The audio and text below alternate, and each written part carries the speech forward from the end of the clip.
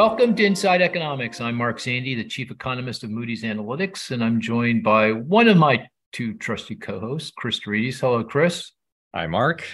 Where's AWOL Marissa? Where is she? I think she's taking a well-deserved vacation. Oh, is that right? Okay, good for her. Believe so. Okay, she deserves it. She certainly deserved it. I need a vacation, Chris. I need a vacation. I've had a very stressful week. It has nothing to do with the debt limit.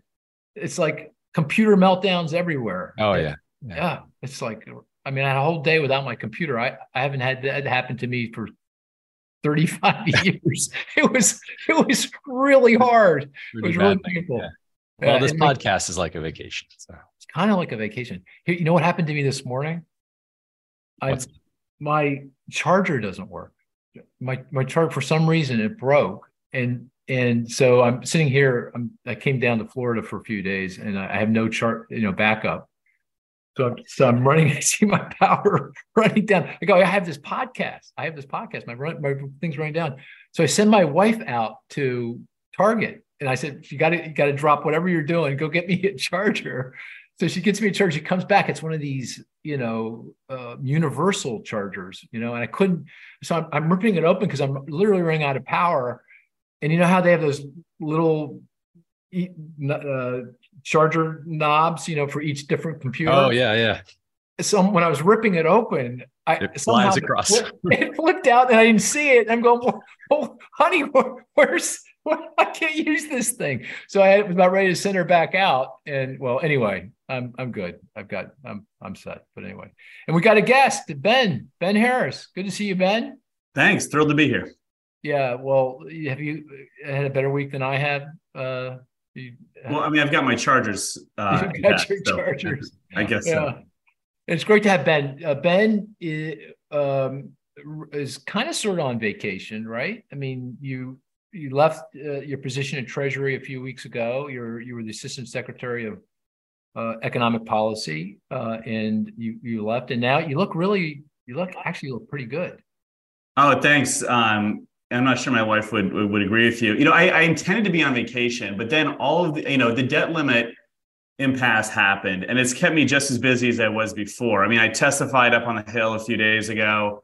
On Wednesday, I gave a keynote address at an NBER meeting yesterday, and I've just been doing a lot of discussions around the debt limit. So I haven't had the break that I anticipated, but and I know we're going to get to this later on. My hope is that Congress reaches a deal with the White House, and I can take a few more hours off each week.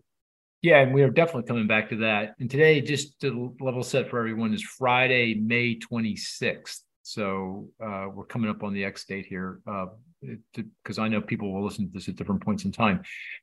And prior to your Treasury stint, and can I ask, what was kind of your broad remit as Assistant Secretary for Economic Policy at Treasury?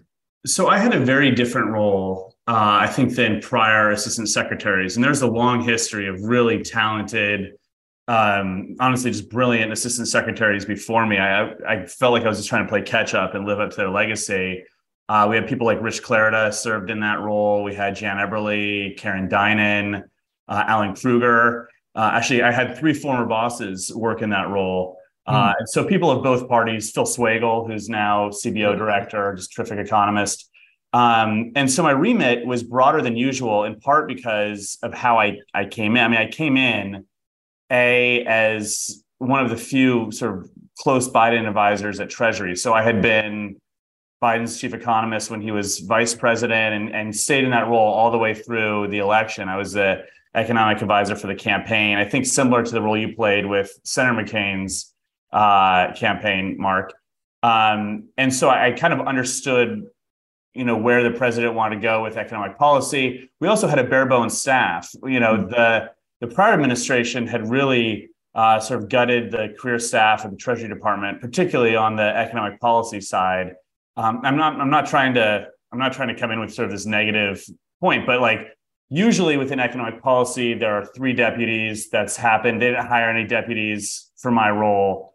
So I came into this very, we didn't have a lot of political appointees. When we came in the middle of COVID, we were working remotely. So when I came in, I was played the role of speechwriter. The title Assistant Secretary for Economic Policy also is the chief economist of the Treasury Department. So you're trying to think through all of the macroeconomic stress we had at that time. I played a big role in the policy side of things. So much of 2021 for me was spent trying to get Build Back Better through Congress. Of course, in October, we got it through the House, and then we came up one vote short in the Senate. And the other thing that was really interesting about my time at Treasury, which is atypical, which was that I played a big role in capping the price of Russian oil. And so usually people in my role, it's a purely domestic role. But in part because Jay Shambaugh hadn't been confirmed yet as Undersecretary for International Affairs, and in part because my team was doing a lot of the analysis around what was happening with the Russian oil trade. I spent a lot of 2022 after Russia invaded Ukraine thinking through this new, really novel sanctions regime. I made more trips to Europe than I could count. Went with Secretary Yellen to Indonesia, to the G20 meetings. So I got kind of this very cool, different remit than I think is standard for people in that role. That is cool. I didn't know that you were one of the architects, if not the architect, behind the oil price caps. Congratulations! They seem to be working, right? I mean, it was such a ride. I mean, it was a team. It was definitely a team effort. Liz Rosenberg at Treasury played a big role. I mean, obviously the secretary and the deputy secretary, but it was kind of. I play the role of sort of point person on this. And it was really interesting because it started actually before Russia even invaded Ukraine. And, we had rumblings. We knew this could happen. And NSC had asked us to do some economic analysis as far as what it could look like for markets. And we initially were worried that what happened to European gas markets would happen to world oil markets, was that Russia would effectively weaponize not just natural gas, but also oil, crude oil, and refined product. But then we realized Russia doesn't really have the leverage to do this. Russia needs this revenue. This is not a well-diversified economy. They're fighting a war. They have a war chest, but they might blow through it. And we kind of realized even before the invasion that we actually have some leverage here. And then what happened in June of the 2022 is that Europe went ahead and put in place what it was the six sanctions package. And part of the six sanctions package effectively said that Western companies, Europe moved first, the US would have likely joined them, was that Western companies couldn't participate in the oil trade. And the reason that we were concerned was because there's so many Greek tankers that carry Russian ships. There were so many insurance companies from the UK that insured ships that carried Russian oil. And so our worry was, look, I mean, this is a really well-intentioned sanction designed to reduce revenue. But what might happen is that you could have oil at $150 a barrel. We could kick off a global recession because you're getting so much oil shut into Russia. And so we wanted a tweak to the six sanctions package. And the tweak was, look, you can still carry Russian oil if you're a Greek tanker. You can still insure it if you're an insurance company based in the UK. You can still finance it if you're an American bank, but you can only do so if it's below a certain price. And I cannot tell you how many people told me that I was an idiot personally on Twitter, called out the Treasury Department, called out the Biden administration. You don't know how commodity markets work. The first time we went to Europe, I don't think that they're terribly enthusiastic about it in certain countries. But it worked. And you have people like Dan Yergin, who's just a force in these markets, has come out and said, no, it is working. And it is working. It is driving down Russian revenues from the oil trade. Global markets are stable. I mean, this is crazy. We have a land war in Europe involving a supplier of oil that supplies roughly 10% of the global oil. And the markets are incredibly stable right now. And Russian revenue is falling through the floor. I mean, it's not like it's completely dried up, but that wasn't an option. We needed them to still trade the oil. We just need to do it really cheaply. And so we have kind of pulled this off. We've done it in an incredibly coordinated way. The G7 joined us. The Europeans became our colleagues on this. And actually, it got to the point where we spent so much time working with our G7 colleagues, largely over Zoom, that when we saw them in person, we actually would hug each other. Yeah. And so it was also, I think, a move that reinforces solidarity amongst the G7 against this sort of aggressive action that Russia took. So I think it was a really powerful move. And it's honestly, if I look back over my career, it's probably the thing I'm most proud of. Yeah, it's so cool. I mean, I was just looking at a chart, believe it or not, I had to give a presentation to a big global bank this morning, and we were talking about oil and threw up a chart of Russian exports of oil. And it's the same today as it was the day before Russia invaded. Obviously, who's buying oil has shifted. The European Union is buying. We're not buying anything, and it's all going to India and China and some others unknowns. But yet, the revenues that Russia is getting is much, much lower because of the price cap. It's really incredible. And I didn't say, I wasn't the guy saying nasty tweets, Ben. I wasn't doing that, but I was definitely skeptical of the whole thing. I go, really? How's that going to work? But it's working. It's pretty amazing. Yeah. So yeah, I mean, we may have kicked off a whole new way to do sanctions now. We'll see. I mean, it is novel, if nothing else. So let me ask before we move on, and we're going to talk about the debt limit, and I do want to talk about a couple of other things that you worked on. One is on what you call modern supply side theory, and then also you wrote a book with Martin Bailey. Is Martin? He was formerly at Brookings. Is he still Brookings? Yeah, he's still affiliated with Brookings. Yep, still affiliated with Brookings. And on retirement and how to address our all the issues with regard to the increasing number of people in retirement.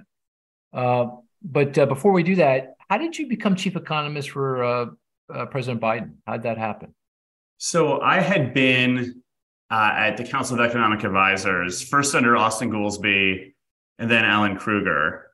And I got along really well with both of them. I mean, I have tremendous respect for both of them. I mean, Alan, of course, tragically passed away several years ago. But actually, I didn't know how I got the job. And I was called, I was actually out with former Treasury Secretary Bob Rubin out in Stanford. We're doing an event on water rights, of all things. And I got a call from Steve Ricchetti, who had been the chief of staff at the time. He said, "Do you want to come in and interview for this job?" And I mean, the answer was, of course, yes. And so I came in and really hit it off with President Biden. And they offered me the job, not quite on the spot, but after a couple of days. And so I spent the last 2 years of the Biden administration with him and formed, I thought, really nice working relationship. I really enjoyed being his chief economist. But I never really knew, this is sort of a sad story. So I never really knew how I had been nominated for that job. And it had been sometime in 2017 or 2018, there was an event at the State Theater, which is in Falls Church, where former Obama administration folks got together. And I don't know who paid for it. I think maybe Jeff Zients had sort of rented it out or someone. And we all came together, and Alan Krueger was there. And I was talking with Alan. I was so happy to see him. And he said, "Well, you know how you got the job with Vice President Biden?" I said, "No." He said, "Well, I called him and told him he had to hire you." And I was so thankful. So I had my to-do list. I had send Alan a bottle of bourbon to say thank you. And then he passed away, and I never had a chance to do that. But for me, the fact that I got to serve in a role that he served in, and I really just tried to honor him. That was my way. Honor his legacy. So that's why I got nominated. Yeah, Alan was such a nice man. He was. A couple of our conferences, and I remember going to Washington. He'd show me around. He was so proud of his office when he was chair of the CEA. Look at the view I have, Mark. It's like he was so nice and so brilliant. Such a brilliant man. A brilliant man. Yeah. Great. Well, that's good background. Let's dive into the topic that's top of mind, and that's the debt limit. So it feels like we got some good news sort of over the last 24 hours. There was a press report at New York Times. I saw something in the Post saying that there might be a deal coming together here. You want to describe? I know you've followed this very carefully. Maybe you can describe what the deal the reported deal is and what you think of it and how do you handicap this actually getting across the finish line before the so-called X date? Yeah, so let's start by talking about what actually made it through the House a couple of weeks ago. So what made it through the House was they raised the debt ceiling, but likely only through March of next year, so not through the election. That was part one. Part two was really steep cuts in discretionary spending. Now, they weren't specified. These were just caps on discretionary spending for the next 10 years. On the whole, the bill cut deficits by 4.8 trillion, which is a really big number. But most of it were through these caps on discretionary spending. So of that 4.8 trillion, 3.2 trillion came from the caps that would have completely decimated discretionary spending. Another trillion or so came from two different items. One was a rollback in the student loan forgiveness program. And the second was a rollback in the clean energy tax credits that were passed through the Inflation Reduction Act. So those two things made up another trillion or so. So that gets you to 4.2 trillion. And then the remainder was essentially savings on interest. And then you also had this trade of about 120 billion where the Republican bill saved 120 billion through extending work requirements on Medicaid, food stamps, and TANF, but then lost another 120 billion by rolling back the higher funding for the IRS. And so, okay, so that's what they passed through the House. And then what's the deal that the New York Times reporter Jim Tankersley reported? I should say this isn't public. So this is, it's not like it's public in the sense it was reported by Tankersley, but they didn't come out there. I haven't seen a statement.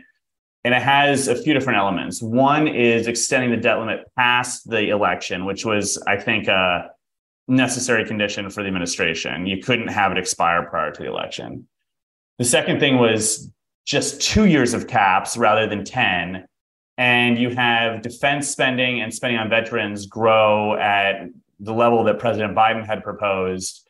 And then you basically, after you talk about certain sort of accounting issues, you basically have like flat spending in 2024 for non-defense, non-veterans discretionary spending.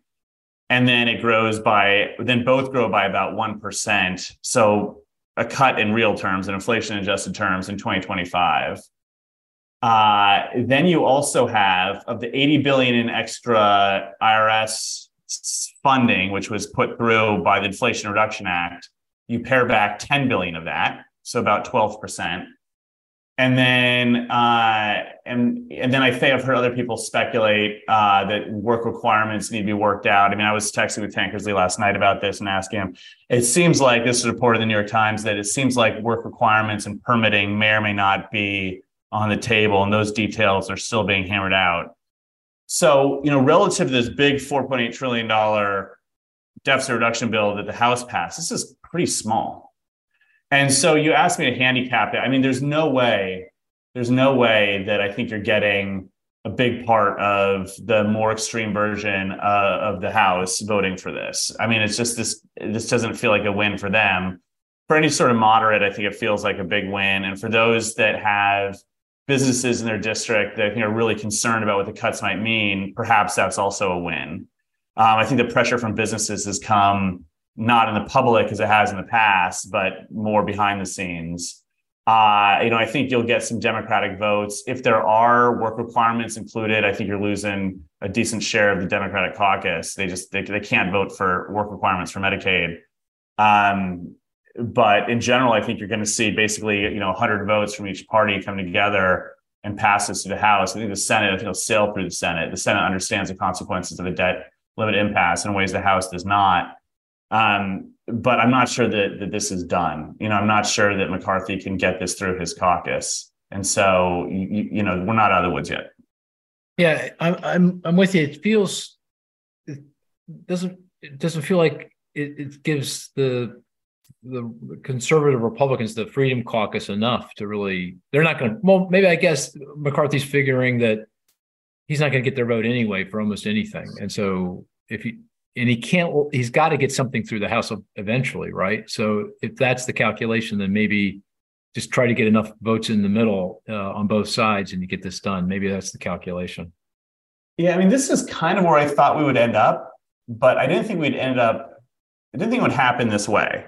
I Yeah. thought we would see a market freak out like we did in 2011. Yeah. I thought we might see a decline in equities of about 10%. I thought we might see credit markets exhibit more stress than they have. I mean, we are seeing points of stress, as you know, but it's nothing like 2011. And so this is kind of the deal I think you get on June 6th, maybe, Right. May 25th. Right. Right. Okay. So you're feels like you're saying, okay, great. This sounds good. I'll take it, but let's just see how this plays out. I'm not so sure. This may be a head fake. It may be a head fake. I mean, I don't love what it does to non-defense discretionary. It's not a catastrophe, but it's not great. And if we get work requirements included, I mean, it's a pretty small, work requirements raised about 120 billion in the original bill, but I don't see how you're going to get the Democratic votes you need if you include work requirements for Medicaid. So you're talking about TANF and SNAP. Yeah. For the people who are affected, which I think are older, it will likely just be an extension of the work requirements already in place. So we're talking about older workers being subject. It's not like there are no work requirements in these programs. It's just a slight extension of the work requirements that are in there.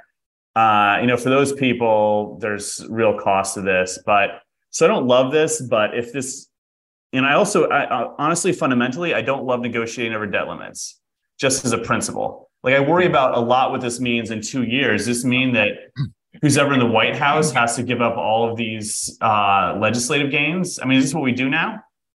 And, I think when we had in 2011, just to remember what happened, in 2011, you had a similar situation. But in 2013, we got to another debt limit impasse, and it was not politically advantageous for the House at that point. President Obama was in the White House. Republicans had the House. It was not politically advantageous of them to engage in another set of negotiations. And I think because there was debt limit fatigue. They tried, but they didn't end up getting a deal, and they ultimately ended up raising the debt limit. So my hope is the country, maybe we do this once every 10 years. Maybe that's the lesson. But I worry a lot about policy uncertainty if we have this hostage taking every 2 years. Yeah, I'm actually debating someone from Cato this afternoon. They have this. I don't know if you've ever done Intelligence Squared, the debates. It's really a lot of fun. Yeah, if you like debates. And I'm 3-0, so I really, like these debates. But I'm debating, and the debate is: should the debt limit be abolished? I think the argument, and I don't know what she's going to say, but my guess is the argument is that, well, this is the only way we get real fiscal reform is through this process where we go through the drama and come right down to the wire and there's a deal. How would you respond to that? Because the argument for abolishing, in my mind, is pretty clear, and you expressed it nicely. This is the drama creates all kinds of uncertainty, weighs on the economy. If we ever breached it, we can go talk about that, but the economic cost would be very serious. And at the end of the day, in my view, is we don't really accomplish a whole lot. It's on the margin. We're not solving any long-term fiscal problems, and you can't, given that you have a few days, a few weeks in the cauldron of a debt limit drama. But her argument might be, and as you can see, I'm prepping for this debate. The argument might be, well, this is the only way we get things done. We get Budget Control Act of 2011. What was it, the Enforcement Act of 1990? How would you respond to that? Well, I think the proof is in the outcome here. And our long-term fiscal problems, and we do have long-term fiscal problems, it's not non-defense discretionary spending and work requirements. So if your argument is this is how we solve problems, and yet we've just gone through all of this and really get no solution at all, I don't see how that argument holds water. What we would really need, we need to come together and we need to address health spending in particular. We need to have higher revenues. Revenues were not part of this. And in fact, by cutting the IRS spending, it was only a little bit, we actually will probably end up with less revenues than we would have had before. So if you sort of accept that any big fiscal resolution needs to include something on entitlements and needs to include something on revenues, we got neither in this package. So I don't really see how you can argue that this is how you get to the necessary outcome. Mm-hmm. Okay. Going back to the current debt limit battle, one thing that I've been perplexed by, and you mentioned it, is the lack of kind of any reactions. I mean, I would have thought at this point in the drama, the fact that the X date's coming up here in a week or two, we'd see more of a reaction from investors. There's some reaction. I mean, 1 month Treasury yields are higher than they typically are because of some concern about investors about getting paid on the other side of the X date. CDS spreads are up, but broadly speaking, the stock market's fine. It's shown no sign of any ill effect from the drama. I don't get the sense that business people, big trade groups, or anyone else is pounding on lawmakers' doors and saying, "Hey, do something." Why do you am I characterizing things correctly? And if so, what do you think is going on here? So on the reaction from the business community, I felt like in 2021, and I spent a lot of time working with Treasury and White House colleagues on this. When we got that resolution, I felt like the turning point was when President Biden and Secretary Yellen went on TV with Jamie Dimon, Jane Fraser, the CEO of Raytheon, and the CEO of ARP, Joanne Jenkins. These are people who don't usually dip their toe in political waters. And they went on television in a very public way with the president and the Treasury Secretary and said, look, then it was in the Senate, it was Leader McConnell, you're really causing problems in the business community right now. You guys should knock this off. And that was a bad look for Senate Republicans, having such a public display from business leaders. And we got a resolution pretty quickly afterwards. Business leaders have been quieter this time, but I don't think that means they've been silent. I think they've been using back channel routes as far as what I've been told. They're calling they're calling the members, they're just not making public statements. But the business community can play a real role in making sure this doesn't happen again. A, public statements are really important.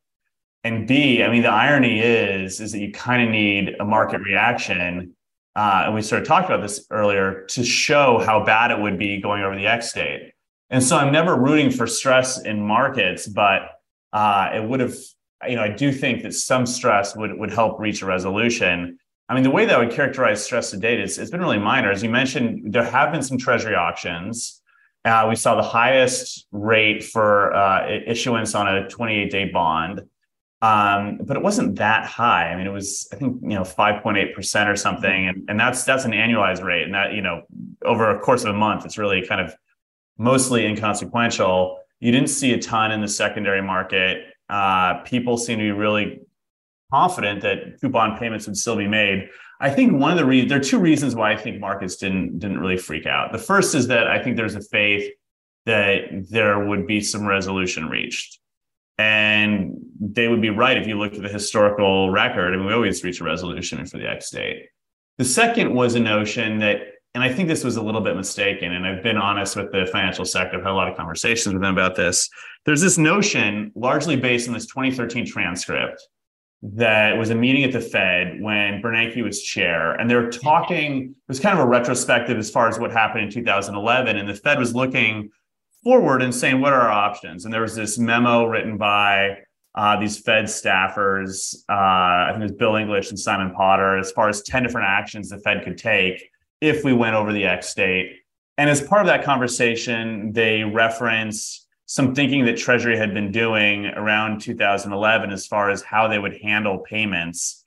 And I think the financial sector looked at that transcript and said, oh, Treasury will just prioritize, they'll firewall P&I, the Fed discussed it, and we'll make due on payments. And my point has been that was a 2013 Fed talking about their interpretation of what Treasury would do 2 administrations ago. And this is really, there's only one person who knows how they would handle prioritization, and that's Joe Biden. I mean, that's a POTUS level call about whether or not you're going to choose to make P&I payments or Social Security payments. And, that was, so Biden But hasn't. Ben, let me push back a little bit. Yeah. Because I find it very unlikely that if we actually breached, that the Treasury would not pay bondholders first. I mean, they had the technical ability to do it, right? There's the Fedwire payment system separate from the payment system used for paying other bills. So it's not like there's an inability to do it. Treasury can't do it. Because if Treasury doesn't do it, that would be immediate, in my mind, chaos, right? Because you'd get credit rating downgrades, and that's what the credit rating agencies are saying they're going to do. They'll do that, and then you get downgrades across all the other entities that are backstopped by the federal government, implicit or explicit. Think J.P. Morgan Chase, Federal Home Loan Banks, Fannie Mae, Freddie Mac, municipalities. We descend into chaos like immediately. It seems to me I have a hard time thinking that Treasury would do that. Am I just wrong about it? Well, but my point is it's not Treasury's call. No, of course. But okay, the Secretary Yellen calls up president, or the president calls up secretary and say, "Hey, what should we do here?" He's not. Do you think he's going to say, "Don't pay the bondholders"? Let it go. One thing that was sort of fortunate about this particular impasse was that the way that Social Security and coupon payments were scheduled, it doesn't seem like they're really in the crosshairs. The big Social Security payment for old age beneficiaries goes out on the second Wednesday of every month, which is June 14th. But you could imagine a situation where you have a big coupon payment and a big Social Security payment falling on the same day, just because that's how they line up. Okay. And what does the president do? I mean, just as implausible as not paying bondholders is not paying Social Security beneficiaries. Okay. I guess. I mean, that's interesting. You're right. That is an interesting scenario if that were to happen. But let me ask you this. And Chris, I'm going to stop and let you ask Pepper Ben with the questions here too. But am I right, or do you think my characterization of what would happen if we didn't pay bondholders, complete chaos, do you think that I have that correct, or am I wrong about that? Well, I think it's certainly in the realm. I think it's likely, but not certain. I mean, it's been a little. I mean, there's a world in which bondholders start to bifurcate bonds by those that are in the crosshairs and those that aren't. Mm-hmm. And so if you think with certainty this will get resolved in a month, if there's a bond with a coupon payment in April or May, I mean, you're good. Mm-hmm. And so what I was worried about was we started having these toxic bonds based on when the coupon payments were scheduled. And so, would the Fed come in and provide liquidity and swap out those bond payments that have coupon payments in the summer with those that don't? Mm. Okay. I mean, would that happen? The other thing that I think people discount too much is the potential for a failed auction. So the Fed has all these the Treasury has all these regularly scheduled auctions. They go off in incredibly smooth ways. These are pros who do this. You have these big primary dealers, these big banks that are bidding on them, but then you also have non-banks that bid on them. Banks are supposed to bid their share. So you've got roughly 24 primary dealers, and each is supposed to bid around 4% of the amount that Treasury wants to auction. So, if Treasury wants to auction $100 billion, they basically say from the primary dealers, look, we expect that you're going to put in bids for $4 billion or so of this amount.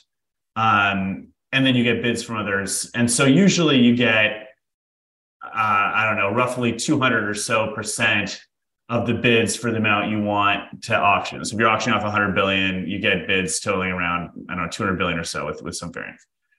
But we've had circumstances, even going back to the Great Financial Crisis, when primary dealers did not bid their pro rata share. Some of them didn't.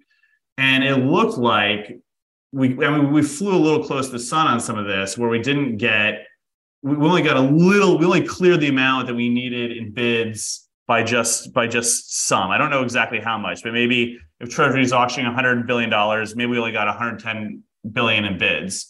Now, if you don't get that full $100 billion, the auction doesn't happen.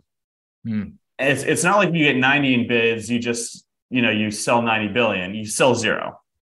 And if we get a failed auction, even one, it's like game over, because we can't, then there's no money coming in to make any payments. And then you might not even be able to make coupon payments. Yeah. And so this is all, it's very precarious. Yeah. And I think the bond markets just had a little too much confidence in this all working out. Bond market's usually right. So I'm probably the one who's wrong here, but I've been a little perplexed by how much confidence there's been. That's interesting. Well, I'm Moody's, the bond market, and I've been always under maybe the false impression that was, at least initially, you pay the bondholders. I guess the other issue is, okay, the Treasury pays the bondholders. That means everyone else is going to sue, right? Because why are they getting the money before me? Yeah. Forget about the politics of it, just it's legal aspects of it. And that by itself is going to create all kinds of, it's not like there's any easy solution here. Prioritization doesn't solve any problems. I'm not arguing that, but boy, not paying the bondholders up front would be chaos. The economy would evaporate very quickly. But anyway. I agree with you. I do want to get to the game, but Chris, any other questions on the debt limit that you wanted to pose? I'm sorry, I've been monopolizing. I would just say, so it sounds like we're in the dark side here. So what about the alternative approaches, 14th Amendment, platinum coin? Do you have any views on how those play out or enter into the calculus here, if indeed we really go down to the wire? So I think in general, you have two different categories of alternative measures. We need a word for them. We've got this great term, extraordinary measures, but that refers to something different. Yeah, right. And so I think you have two categories. The first are measures that effectively abandon the debt limit. And so citing the 14th Amendment, using a $1 trillion coin or depositing at the Fed, those are pretty unlikely. I think of all of those, the 14th Amendment is probably the most likely. But I think if they're problematic, in part because it doesn't really solve your problem. I mean, it allows you in the short term to continue making payments, I guess. But every auction that was performed after you have cited the 14th Amendment would be done under this cloud of legal uncertainty. And I don't know what the interest rates look like on a bond that was purchased. There's going to be a legal issue coming down the road. I think the chances of a failed auction are very high in that circumstance, and it doesn't really solve the problem. Then you have this other class of measures that are things like selling gold bars in order to raise some cash to get a little bit further. Now, this doesn't basically absolve us of the debt limit, but what it does is it helps us get to a date where we can kind of deal with it with some more time. And so in the current impasse, it's interesting because it's not like there's an X date and then everything is awful for forever.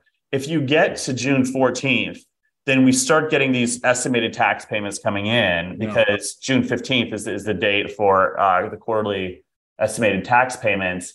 And that revenue should get you definitely to the end of June. And then we have another big extraordinary measure where we can use a government pension. Accounting games are typically played to create about $145 billion in headroom. So between this extra revenue and this extra extraordinary measure at the end of June, this gets us well into July.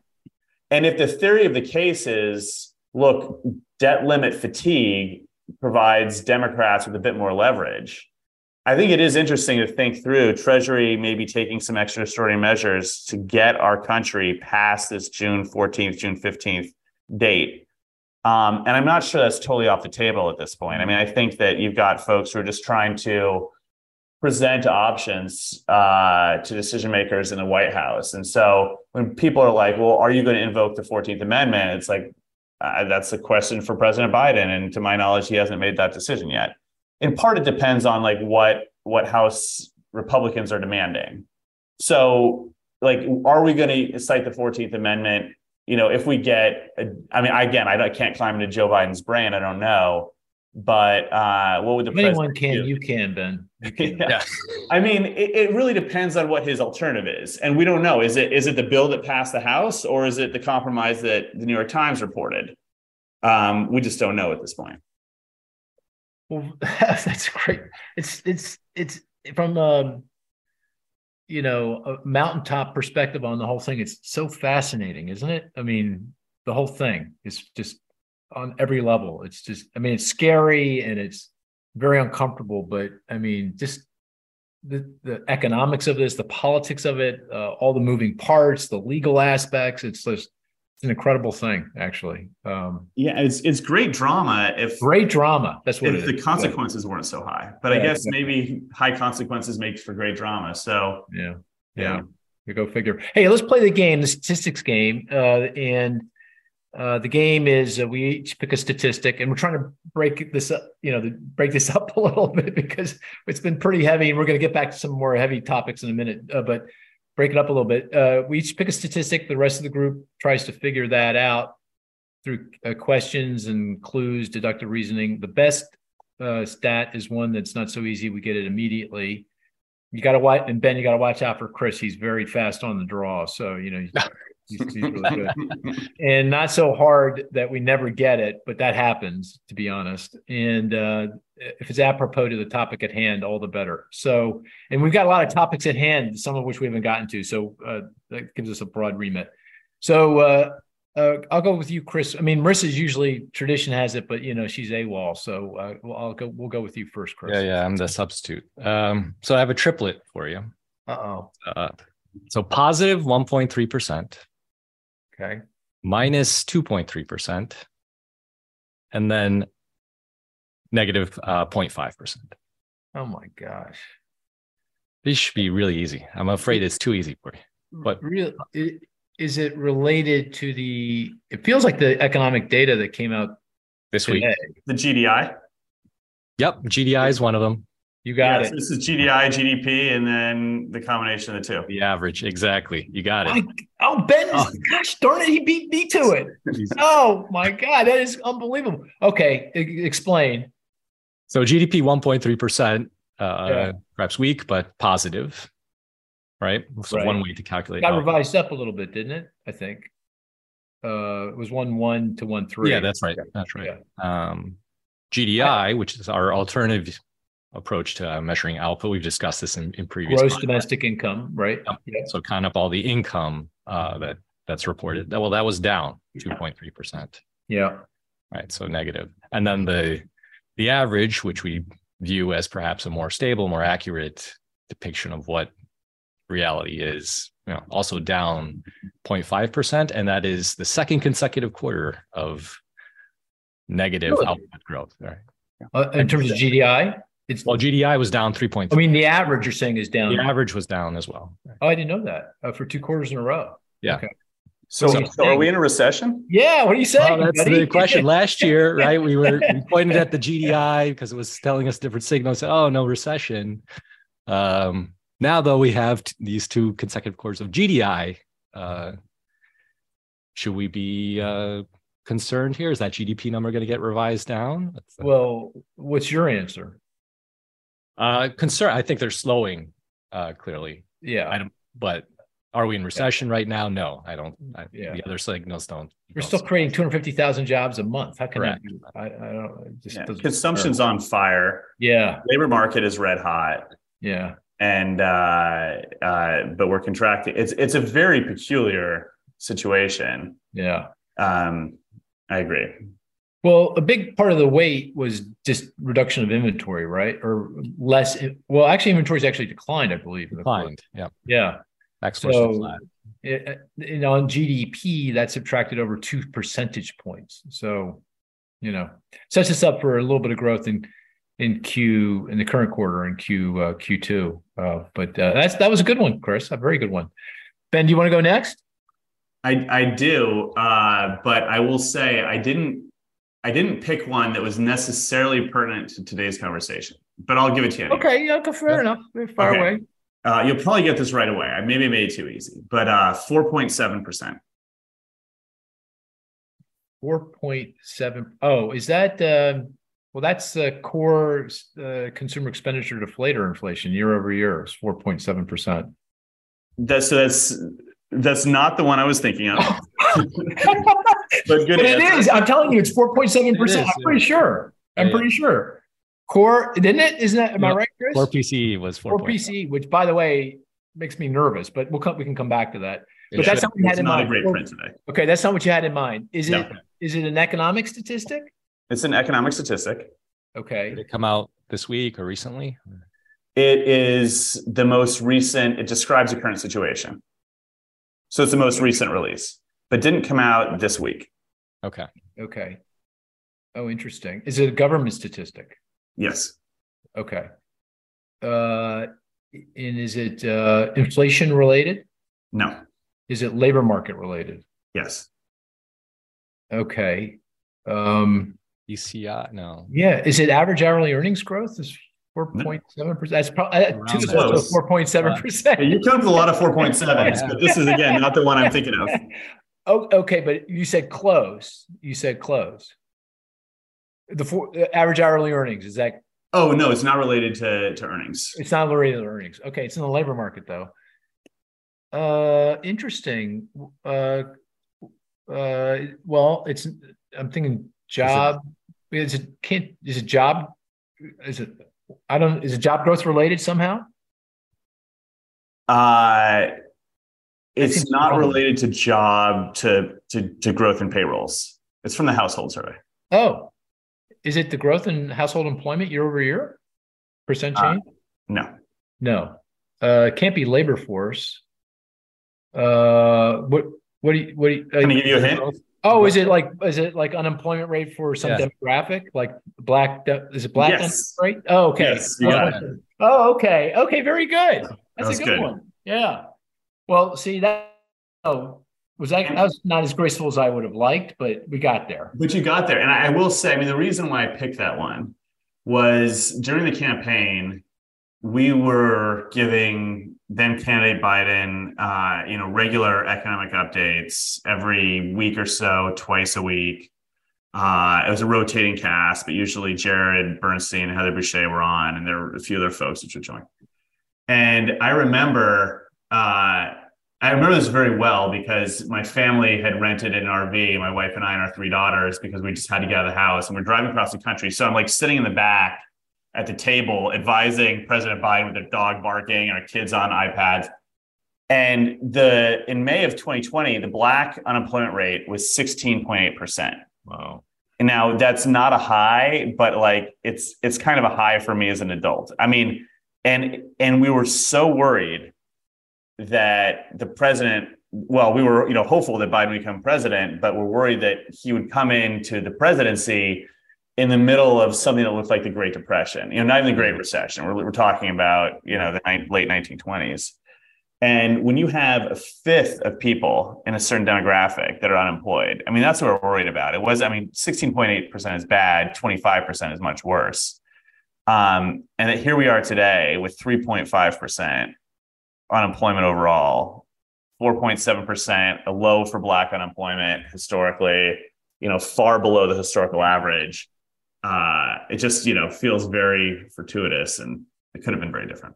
Yeah, that's an amazing statistic. It really, really shows the strength of the labor market. I mean, just incredible strength and resilience. And that goes back to my fundamental reason for optimism. I mean, hard to imagine you go in recession. I mean, layoffs are so low, and business is so reluctant to reduce their payrolls. It's just without that, it's hard to see a recession. But anyway.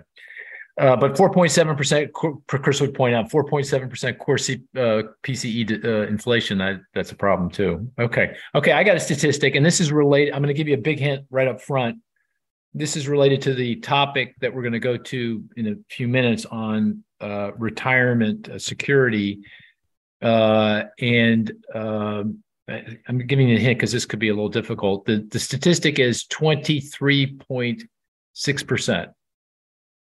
23.6%. It's labor market related. It goes to the discussion around retirement issues. Is it related to retirement accounts? No. It's a labor market related.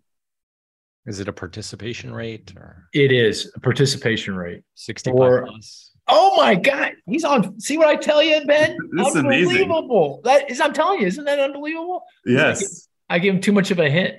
So the participation rate for people 65 years and over is 23.6%. That's as of April. Pre-pandemic, it was 26%. 26%. So that kind of gives you a sense of the decline in participation by older Americans. And, of course, the overall participation rate is down, but, right now it's only down by, I don't know, 6-7%, not this. So one of the reasons why participation hasn't come back is older Americans have left the workforce and they're not coming back. The participation rate has not come back. And that's going to be a real problem going forward.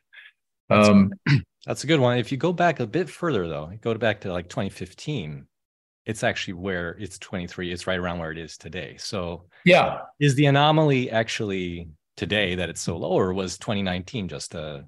No, I think though that just reflects boomers. Because 65 and over is a big cohort, right? Yeah. And the participation rates fall very rapidly when you're over 65. And then because you have all these boomers coming in, their participation rate, because you're at 65, 66, 67, it's going to push up your participation rate. So that, in fact, the fact that it's down even more now is understating how big a deal this is, because it should be steadily rising. The trend should be steadily rising because all those boomers coming into that age cohort. You see what I'm saying? Mm-hmm, mm-hmm. It's just some arithmetic, in addition to higher participation within an age category. So, I agree with your assessment as well. We just expect people, 70 to 75 to have higher participation rates, conditional on how many of those people are in the economy. We just, in particular with Zoom and other ways that make it easier to get into the labor market. I think that BLS projections show higher age-specific participation rates over time as well. Yeah, hey, this is a good time. Then let's dive into your book. Tell me about your book and what I'm a little curious about the backstory, how you teamed up with Martin Bailey and why you wrote the book, and just any context you can provide would be great. So Martin, I sort of came up in economics in the 1990s, and anyone, particularly if you're sort of more affiliated with the Democratic Party, and Martin Bailey was chair of CEA. He's this like titan in economic policy. And we had received a bunch of grants to do work around retirement policy when I was at the Kellogg School of Management out at Northwestern. He was at Brookings. And we put together all these different proposals, and we commissioned different proposals from various economists around retirement security. We did a bunch around working longer, which is pertinent to our discussion we just had. We had a bunch around annuities, reverse mortgages, long-term care. And then we decided, look, we've got a lot of good material here. Let's just put it into a book. But the crystallizing idea behind the book was that we've got a retirement system in this country which needs to be fixed. We never described it as catastrophic. There's a lot of good things about our retirement system. Some people come in and say, oh, it's entirely broken. We need to redo the whole thing. Our point was, look, it works really well for some people. It works kind of poorly for others. But the fundamental system is it's actually working pretty well. And B, it's not politically feasible to just redo the whole thing. You're not going to have individual accounts in Social Security. That's just not happening. You're not going to have a system where we demand that every employer provides pensions to workers. That's a thing of the past. So the idea was, let's just take a very realistic look as far as what's possible, propose a series of tweaks, which collectively actually, really change the retirement system. But this is designed to be overall politically realistic. And can you go? I'd like to go through some of those tweaks. In my mind's eye, when I think about retirement security and what it means also for the federal budget, and because of course the government has to play a big role in providing that security. The real problem here is some degree Social Security, but that feels like a problem that can be solved relatively quickly. And I'd be curious to hear your thoughts on that. But really, it's Medicare and Medicaid. That's really where the crux of the matter is. Is that fair? Is that a fair characterization? Well, I think that it's a bit problematic that Social Security is now maybe more than a bit. Social Security is projected to go bankrupt in 2033. And by bankrupt, they mean exhaust the trust fund. After 2033, Social Security, if there are no other changes made by Congress, could still pay out 77% of its promised benefits. Medicare, the trust fund for Medicare is expected to become exhausted in 2031. And actually, I use the term bankrupt, and I probably shouldn't have. Bankrupt sort of suggests that it can no longer operate. That's what we associate with the term bankrupt. I mean, it can operate. It's still paying out roughly 8% of benefits. For Medicare, the date is 2 years earlier, 2031, after which point it's projected to still pay out 89% of benefits. The disability insurance trust fund, which is more volatile, but that is on solid ground for the next 75 years as of today. CBO in 2015 put out a report where they proposed 36 different reforms, tweaks, however you want to characterize them, to Social Security. Many of these bought you 5 or 10 years just by themselves. I think almost none of them would be described as radical. And so with Social Security, I think we can get a series of sort of common sense, moderate reforms, which will buy you at least 10 or 15 years, which is progress. On Medicare, I mean, in the Biden budget, Biden added 25 years to solvency of the Medicare trust fund by addressing prescription drug price growth and by having a 1 percentage point increase in the payroll tax rate for upper income Americans. I mean, done. It's with those two reforms buys you an extra generation of solvency. So I think it's a matter more of congressional will than just coming up with some sort of brilliant fix here. But the real problem with this is the heart of the book. So if I wanted to characterize the American retirement system, it has two big characteristics. The first is that, as you mentioned, Mark, there's enormous government resources devoted towards old age well-being. And that's a combination of Social Security, Medicare, and about a third of Medicaid. The second is that we offer about $250 billion in tax incentives every year for retirement savings. And about half of families take advantage of that throughout the course of their lives and accumulate enormous sums of money in retirement accounts. We have $31 trillion today in savings in retirement accounts. And then people, of course, have vast sums of wealth in their homes. It's very typical for older Americans not to have mortgages and have a fair amount of housing equity. So we have a system where you've got the government support, you've got a ton of resources, particularly across the top 60% of the income distribution. But we have no real way of translating all of that wealth into security. And the biggest problem with retirement is that we have no idea how long we're going to live. And so you've got like a 60-year-old woman has about a 1 in 10 chance in dying in the next 10 years and has about a 1 in 10 chance of living past 95 and then an 80% chance. Like, how do you deal with that uncertainty? Yeah, right. It's impossible. And what people do is it's pretty rational, is they hold on to their assets really tight. Yep. Just in case, because no one wants to be 95 and poor. And that's one, that's a problem because people can't enjoy their retirements because they're holding on to their assets. Two, it's a problem because people have to save so much during their working years and, sacrifice. There's really no way to sort of deal with this uncertainty. And there's other uncertainty. There's inflation, there's market return. If you own a home, there's lots of uncertainty in the price of the house. But there's just no real way of translating all of that wealth into security. Yeah.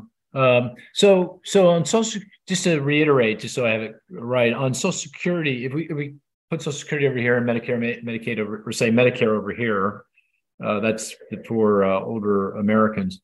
Social Security, that seems like that can be largely solved by just taxing earnings above a certain level. So, right now the cap is, I think, $130,000, $140,000 a year. That rises every year. But if you start taxing folks that make over their earnings on over 400K, that really doesn't solve the problem forever, but it solves it for an extended period of time. Is that fair?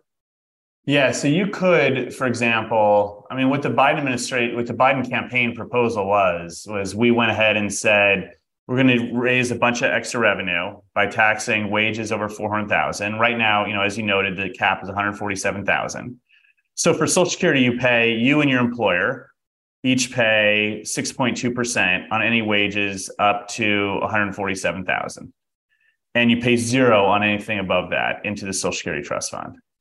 Now, economists generally think the full 12.4% is ultimately paid by workers, or most of it.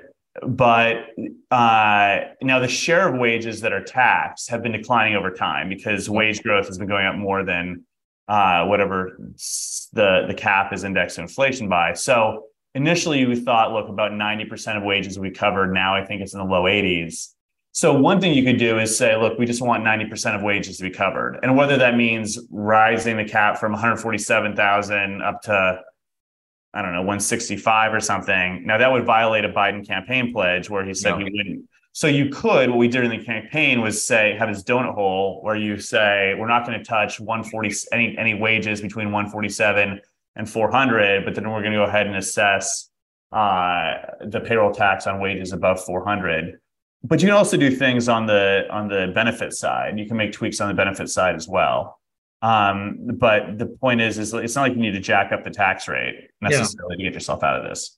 Well, and I think when Social Security was put on the planet in the 30s, it was like 90% of earnings were being taxed. And as you say, because of the skewing of the income and wealth distribution, in part, we're down to in the low 80s. So if you have that earnings above 400K having to pay the payroll tax, you get that back up to something closer to that 90% where we started off in the beginning of time. So, okay. Yeah.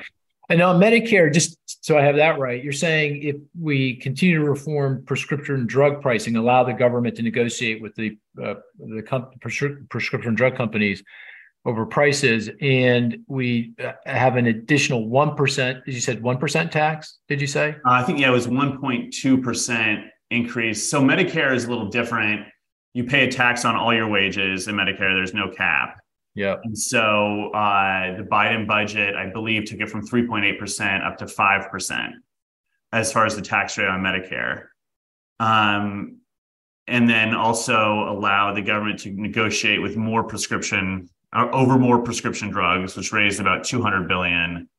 And then there's also in the IRA a provision that said if drug companies raise the cost of certain drugs too fast, they pay a rebate back to the government.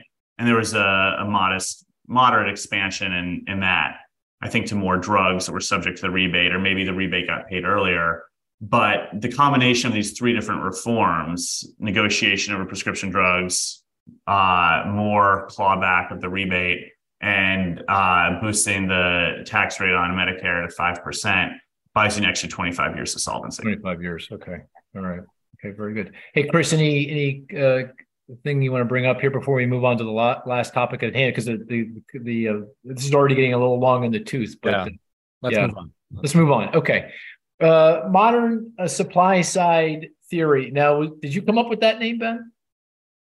So Secretary Yellen, who I've got to say, I don't know if you know her. She's the most wonderful, brilliant person. I mean, I just loved working for her. And she was giving a speech at Davos. And early on, there was a period in which I would do a lot of speech writing along with David Lipton, who you probably know as well. And she was giving a speech to Davos, and we had to pitch these different ideas. And, the folks that were working on the speech, Dean Nasansi is also the chief of staff. We would usually come up with three or four different ideas. You'd have a half a page on each for a speech. And so I had put together, along with David and Deedham and other people, different ideas. And one of them was progressive supply side economics. Oh, okay. And she really liked the idea, but the name, her husband, George Akerlof, said, you know what, you should make this modern supply side economics, which was 1000% right. Yeah. And so we renamed it Modern Supply Side Economics. And she gave this terrific speech.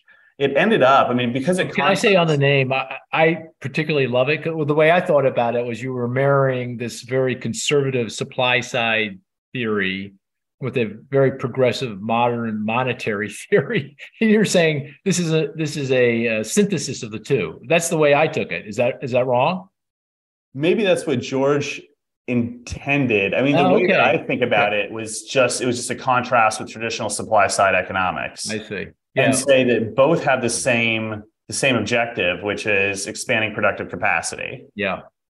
Basically making the economy's ability to produce greater, but through very different routes. I mean, traditional supply side economics says you want ultra low tax rates on capital, which will generate more investment, and also widespread deregulation. Modern supply side economics says we want to expand the labor force and we want to boost productivity through largely through public sector investments. And we also want to incorporate underutilized resources, largely people and communities that don't participate to their fullest. But they both have the same objective.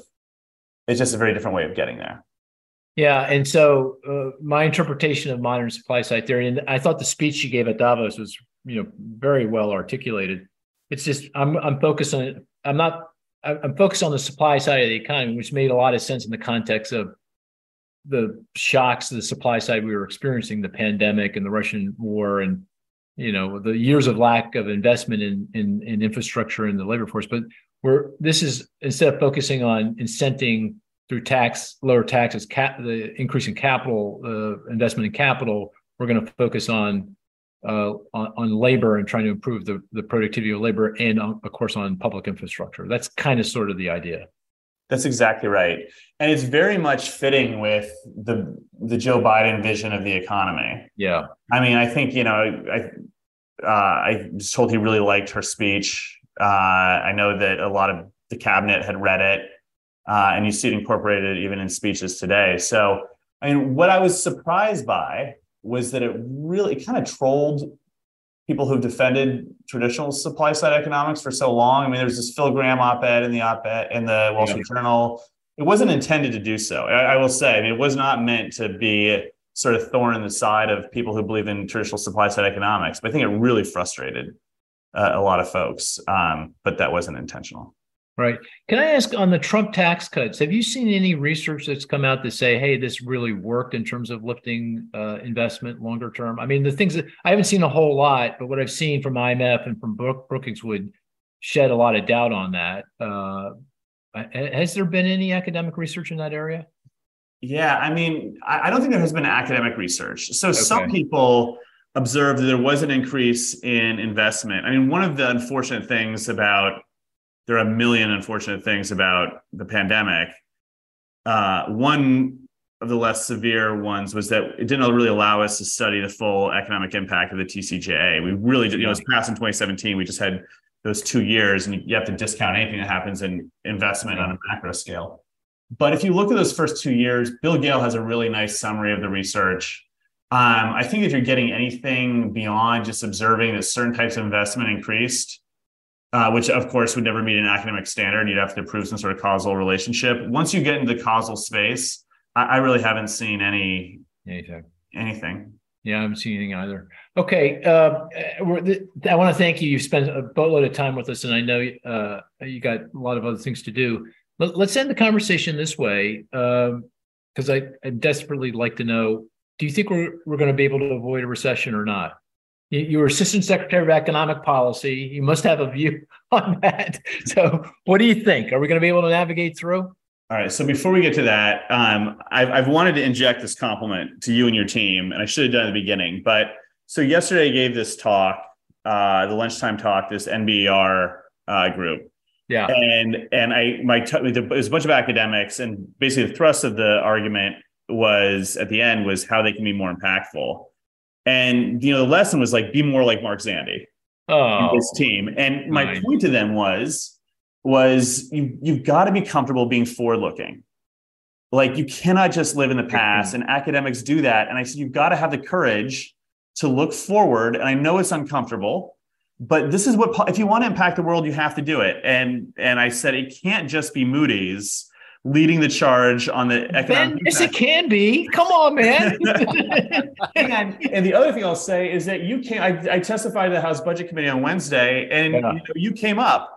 And when policymakers start talking about you in your absence, I think that's a real sign that you're making an impact. So congrats to you. I know you're not doing it alone. You've got a great team, and just want to check that. Well, you're very kind to say. So I see how he avoided that. Yeah, nice. So nice. Little political. Let me suck up to him, and then I won't have to answer the question. So I think that you have to think in probabilistic terms. I mean, I spent several years working for Bob Rubin. You've got to think. I mean, he thinks like in probabilities. I learned from him, and so I guess Goldman's at like 35% chance of recession, or they were, and Larry Summers is at a 70. I think that's a reasonable range. I think you can reasonably be in there. If you're below 35 or if you're above 70, I think you're just misreading the data. I'm closer to Goldman, in part because you have U.S. consumption has just been remarkably strong. You're not seeing real cracks in household balance sheets. You've got a labor market which is red hot and shows no signs of stopping. And the hotness of the labor market allows people to continue to spend with a fair amount of confidence. You've got a housing market which looks much healthier than it had in the past. You've got energy markets which are not contributing to the volatility we've seen in the past. And there was a world in which we thought the price of Brent, we said this earlier, was $150 a barrel. Now, I used to check this 5 times a day. The last time I checked was in the 70s. Yeah. And so you kind of have the groundwork laid, and you also have a Fed that has ammunition to deal with fighting back at any. It can initiate rate cuts when it needs to. We're not at zero anymore, and so it's got 500 basis points of cutting that it can use to ensure a soft landing. So, I'm more in the Goldman camp, around 35% chance of recession. I think it's certainly below 50, but there's always a chance. Well, all I have to say is thank you for the kind words. You're right. I have a fantastic team, but sometimes they can be wrong. Right, Chris? Chris is more at the 70%. Not quite. I'm with you. That's certainly up there. 70. Yeah. Yeah. You can come on anytime you want. Sorry, Chris, go ahead. No, yeah, absolutely. I think the probabilities are higher. There are a lot of good things going on, but things can turn on a dime here. Ben, this is why I get so nervous, because Chris and I have been working together for I don't know how long, and we have these dollar bets every once in a while. I'll have to say I have not won a single bet. Not one bet. It's scary. So what's the one thing, if we can take 2 minutes, what's the one thing you guys are looking at that you think will pretend that most crystallizes your views around the likelihood of a recession?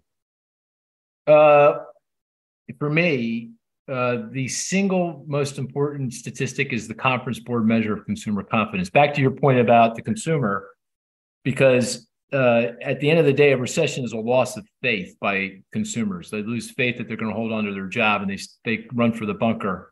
And the Conference Board is much better, much more prescient historically than the University of Michigan for lots of different reasons we can't go into. But that's rock solid, and it's exactly equal to its long run average. But I focus on that. If that starts falling sharply, month 2 or 3. Consumers are packing it in. They're running into the bunker. The firewall's coming down, and we're going in. But right now, rock solid. What about you, Chris? Yeah, Michigan came out this morning. It happened to fall. What happened? What did it do? 59.2. Fell over 4 points. Boy, it keeps falling. It's incredible. Yeah. So yeah. Is that your? But that doesn't fit your narrative. So let's. No, well, come on. That's not fair. Anyway, Ben, it was really a pleasure to have you. Thank you so much. Incredible to have your insight and very thoughtful discussion. And best of luck at whatever your next endeavor is. But I can't wait to see it. I'm sure it's going to be great. So, thank you. It was a pleasure being on. Looking forward to it. Take care now.